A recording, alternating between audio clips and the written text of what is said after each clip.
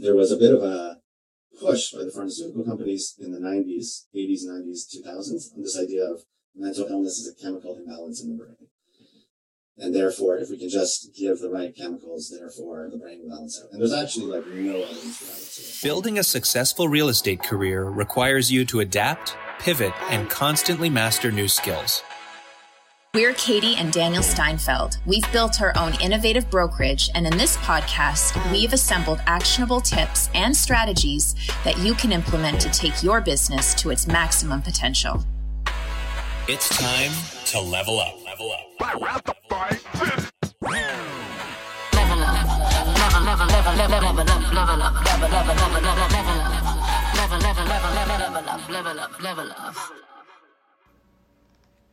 Here we are again, leveling up. It is time for another episode, and I'm excited, as always. That's right.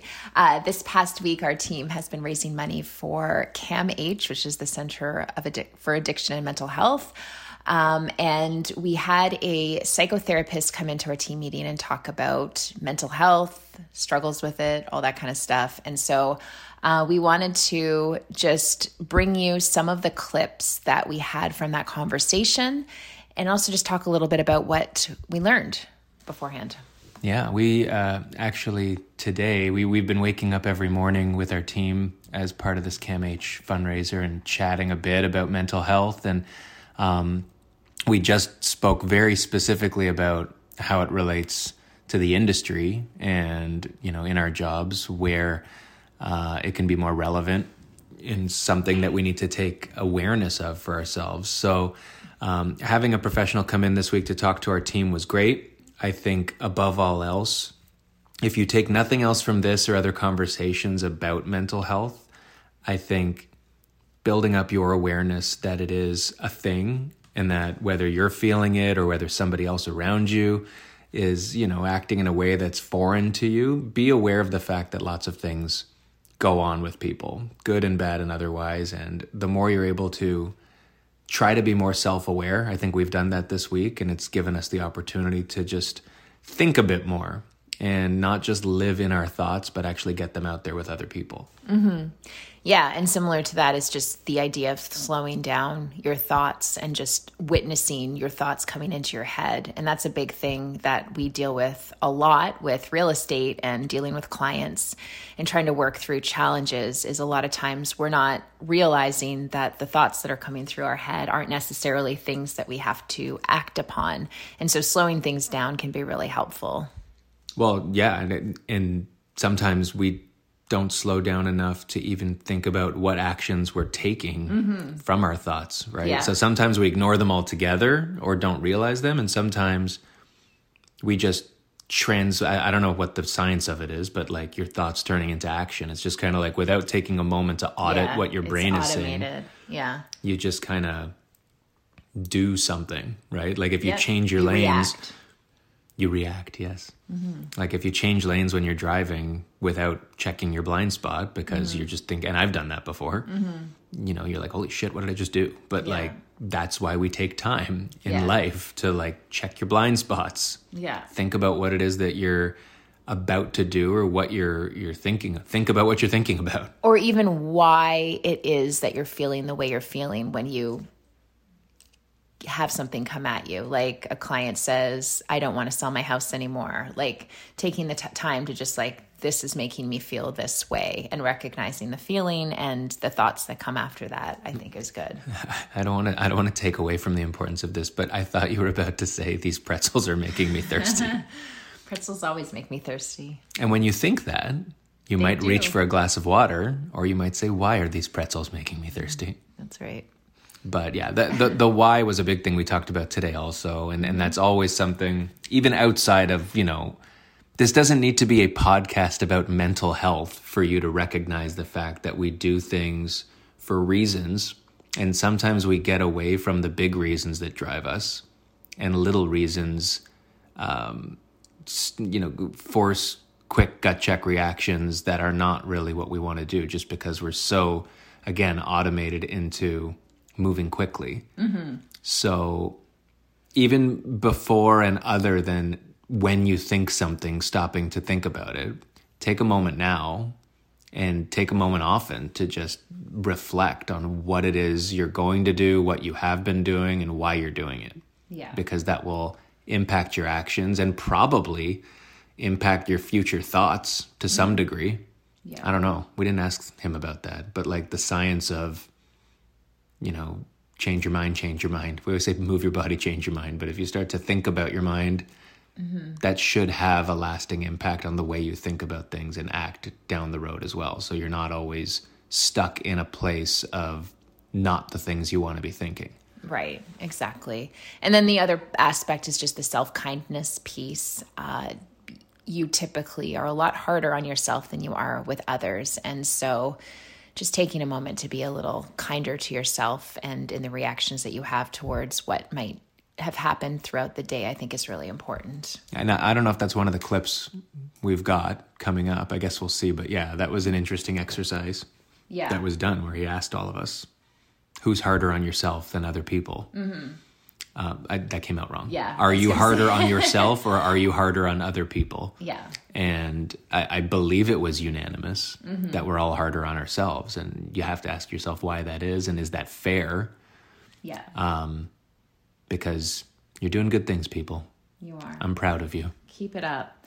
So a big thank you to Mike Stroh, who is the psychotherapist who spoke with us. And we hope you enjoy these clips. Roll it.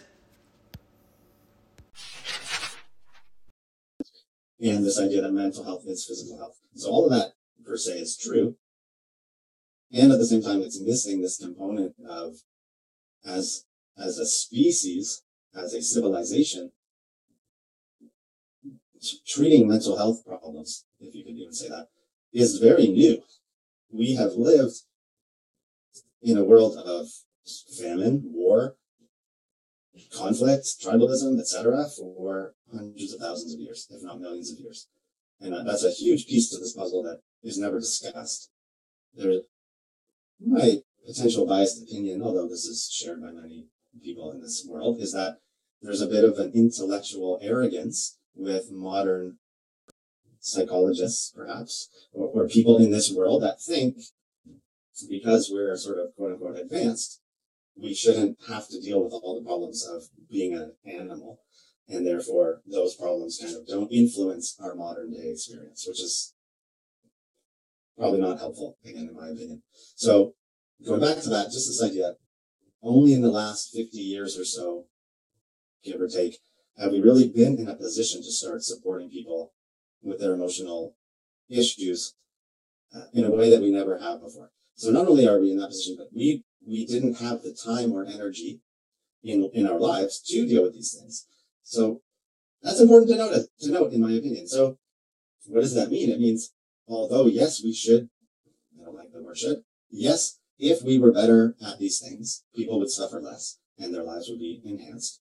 And at the same time, we have a lot to learn and to practice. So it's one thing to say mental health is as important as physical health. It's a whole other thing to actually embody that in your daily life. And we're learning together. And that can be helpful because sometimes we, in some sense, project onto society or a mental health system or other people in our lives, or even we take the burden on ourselves that we're not doing good enough. If only people would do better. If only I was better. If only. There's one really helpful self-awareness tool. If you catch yourself having the if only thoughts, you know you're kind of lost in perhaps an unhelpful pattern of thinking that we'll never find a finish line. So we can acknowledge we've come a long way and we have a long way to go, but we're not as skilled in dealing with emotional issues as we are with quote unquote physical ones, right? So everyone knows what happens if you fall over and you break an arm. You go to the hospital, you get a cast. The doctor says in 4 weeks or 6 weeks, it'll be better. But if you have a psychological issue, although the process is the same, you acknowledge your suffering, you ask for help, you start to heal. It's not as linear. I think that's helpful to remember. And this is actually how our healthcare system interprets these things. So it's called the two continuum or the dual continuum model. And so all it's showing us is this y-axis, okay, is mental health. So if you're a human being, of course, you have mental health. So on any given day, your mental health varies up and down. you get good sleep, perhaps you get exercise, your relationships are going relatively well, you are perhaps performing at work, or just like things are going in a good way. Your mental health is likely on the higher end, you're flourishing perhaps, and then as life inevitably does, things perhaps fall apart, and then you're late for work, a loved one says something to you that you don't appreciate, and so then you kind of go down. But the idea is just like we're always on this sort of continuum of good and bad days, right? And there's obviously things that we can do to put us in a position where the good days are more frequent and perhaps last a bit longer, and the bad days are less frequent and perhaps less. Although we can never escape the fact that life consists of suffering, and that's okay. Part of it is this expectation that we shouldn't suffer, that we shouldn't have difficult moments. That's what causes more and more suffering. So on the other axis here is mental illness. So there's mental health, okay, and there's mental illness, as defined by, you could even say, Western medicine. So then what we're trying to learn from this model is you can have severe mental illness, or in this case here, high mental illness, and also have good mental health. So my brother lives with schizophrenia. When he's taking care of himself and doing all the things that are sort of suggested to him, he has a severe mental illness, and he also has good mental health. So it's helpful to remember that if you know somebody, or if you yourself experience mental illness, it doesn't mean you're doomed to a life of misery, or anyone else's. So here's the other side, of course, is you can have mild mental illness or no mental illness, and good mentalized model of mental illness. And so there's something that's been, I guess I'm just going to say this because it might be helpful. There was a bit of a push by the pharmaceutical companies in the 90s, 80s, 90s, 2000s on this idea of mental illness as a chemical imbalance in the brain. And therefore, if we can just give the right chemicals, therefore the brain will balance out. And there's actually like no evidence for that whatsoever. So yes, mental illness is caused by brain things. It's not so simple, okay? So there's this idea, I like this sort of simple model, okay? On the one side, we have what's called the thinking brain, and this is connected to our threat detection system, which is in the sort of lower regions of the brain. And that part of our brain evolved to keep us safe in the environment. So what that simply means is when we were living in tribal groups, right, in the jungle, out in nature, if we see a threat, such as a predator or a lion, if we see that threat, signals danger, then the response is, okay, what do we do? So do we kill the lion? Do we run from the lion? Or do we build a wall around or between us and the lion? So it's very much problem solution oriented. And that thing is going 24 hours a day, which is why humans are so prone to negative information, which is why our news cycles are so negative. It's because it's preying on this evolutionary adaptive part of us that in some sense is no longer serving us, but it's still very much there. And why it's important to know this is because what is happening to us now, and this is the hypothesis and perhaps also the theory, another word for it is the negativity bias. So we're prone to negative information, and because this mechanism works so well, or kept us safe for so long, we've turned that upon our emotions and our thoughts. So when we have a thought that we don't like, such as, I'm stupid, or nobody loves me, or I'll never be good enough, or wow, I really screwed that up, or my boss is going to fire me, or whatever, and that elicits a negative emotion, of course, shame, guilt, fear, anxiety, etc. This threat detection mechanism, or the thinking mind, goes into problem-solving mode, right? So you could think about it as freeze, flight, fight. That's actually the proper way to think about it.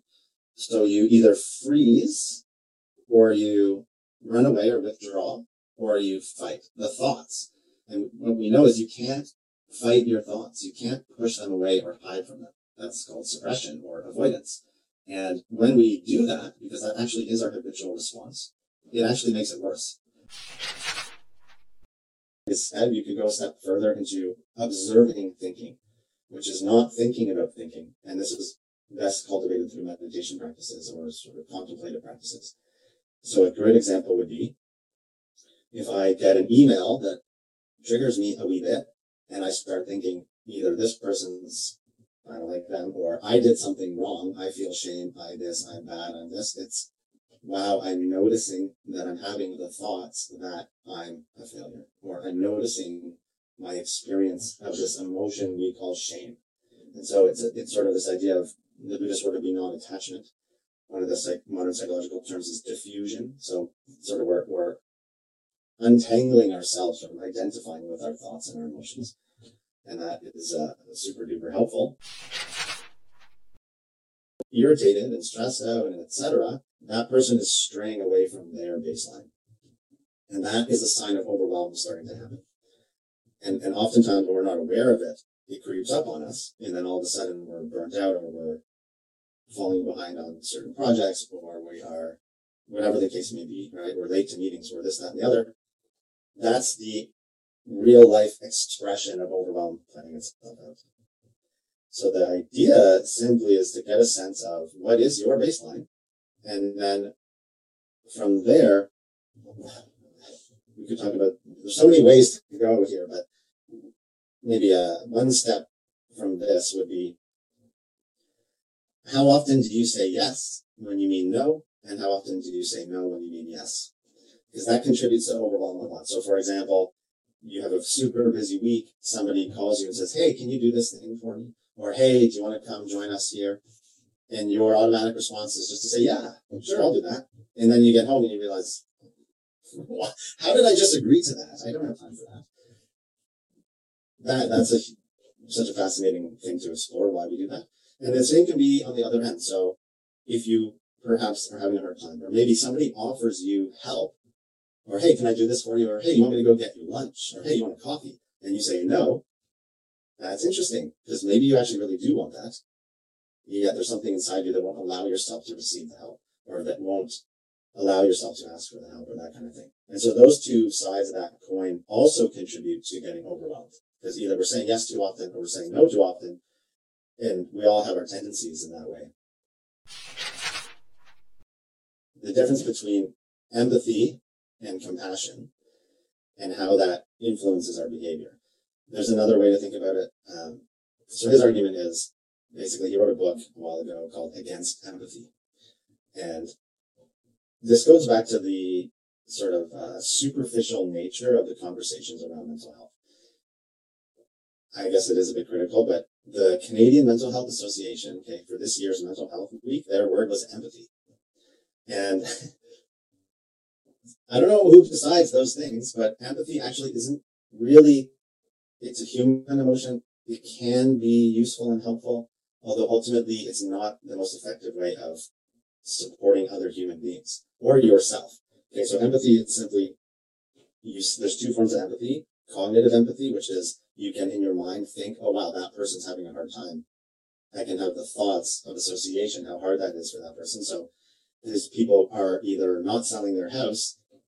My mom recently sold her house, it was probably like 9 months ago or something like that.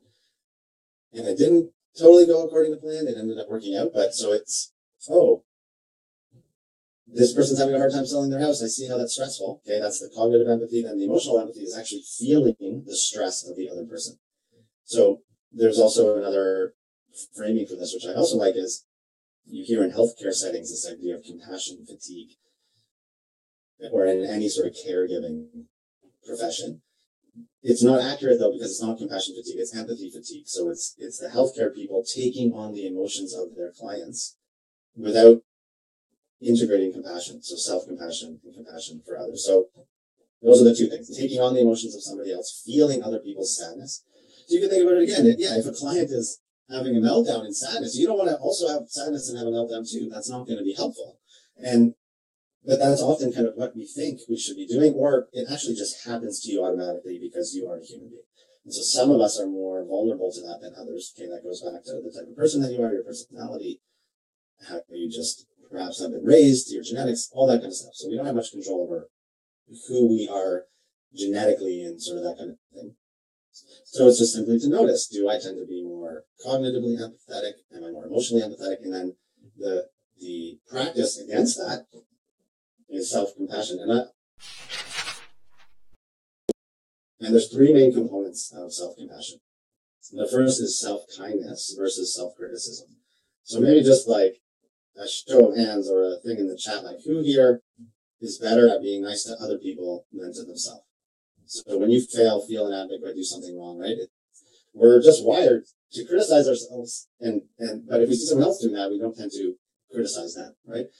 Another absurd example is if someone you cared about just had a bad breakup or something like that, you wouldn't say to them, oh yeah, it's because you're unlovable and you're annoying and nobody wants to be with you. Of course they broke up with you, right? But we often say those things to ourselves, and that's just a strange paradox of again, the human experience. So this idea of self-compassion starts with self-kindness versus self-criticism.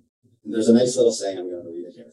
When we struggle, we give ourselves compassion, not to feel better, but because we feel bad. When we struggle, it's difficult to be mindful. We'd rather kick and scream. Not only do we dislike what's happening, we think something is wrong with us because it's happening. In the blink of an eye, we can go from, I don't like this feeling, to, I don't want this feeling, to, I shouldn't have this feeling, to, something is wrong with me for having this feeling, to, I'm bad. And that happens so quickly and automatically that all we can really do is become aware of that and then respond to it in a way that's helpful. And the first piece is, okay, perhaps a client's having a really hard time. You maybe don't know what to do, or everything you are trying is not helping, and maybe they're getting more angry or more restless or more stressed out. And maybe you turn on yourself, like, I'm not doing a good enough job, or maybe you project it onto them, well, they're annoying, they're stupid, if they would just listen to me, whatever it is. And it's just this turn inward, like, wow, this is difficult for me. So that's the first piece, is just acknowledging and validating that. When my clients are stressed, this is hard for me, and I don't like this. This hurts. I feel bad. I wish it wasn't this way, whatever. And then that reduces the sort of nervous system stress response, that fight, flight, freeze thing. We're trying to soothe that. Excuse me. And so the way we soothe that is by acknowledging what's actually happening in our own emotions. The yin and yang of self-compassion. You could think of these as, another way it's been defined philosophically for thousands of years, is like the masculine and the feminine energy. So it doesn't mean male, female. It just means the energies inside of us.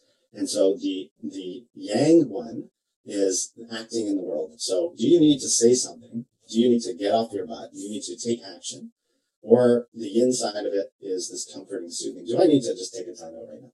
So sometimes when my kids are freaking out and I'm freaking out and I want to like yell at them or something, and I can turn in and say, this is making me angry, I don't like this, blah, blah, blah, then I've gotten pretty good at asking myself, okay, do I need to go and say something to them? Or do I need to go and have a daddy time out kind of thing? Go lie down in the bed. So this might be the same thing with a client freaking out or you're having a hard time. You can ask yourself, do I need to say something right now? Is that going to be helpful? Or do I need to go take a time out so that I can chill first and get my own head screwed on straight so that I can respond more effectively? This our ability to have agency over our perception. So an example would be, again, like if you get caught in a particular pattern, and we'll have them of, this person did something that I don't like, or I did something I don't like, and I get tense, right, or my jaw clenches, or my heart races, or whatever. There's this idea of like being the thinker or being the observer of the thinker, which is kind of what you were asking. So we're trying to practice being the observing presence of the thoughts and the emotions. Then we can allow them to pass, because they all have a lifespan, right? There's like a beginning, a middle, and an end to any thought stream. Like we think in stories very much, humans. And so can I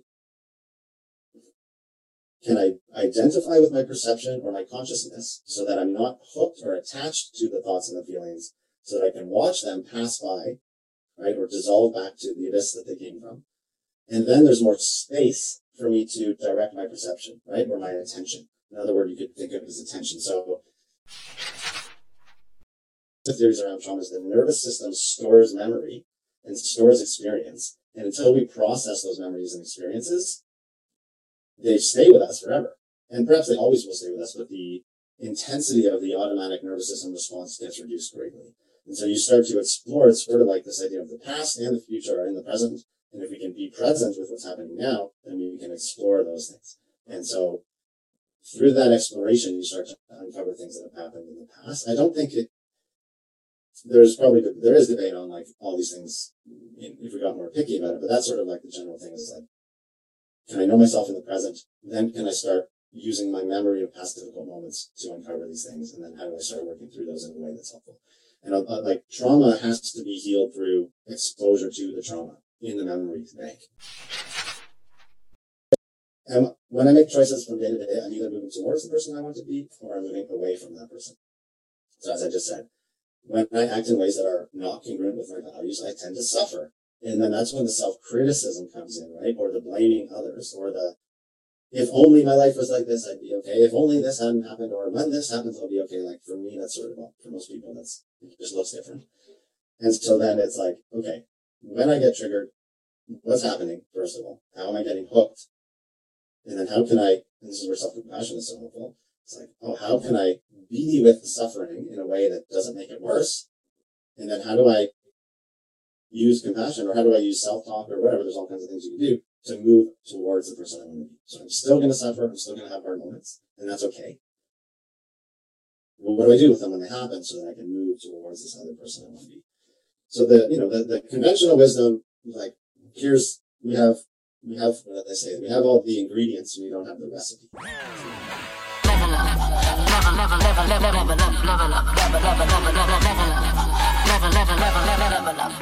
Level up.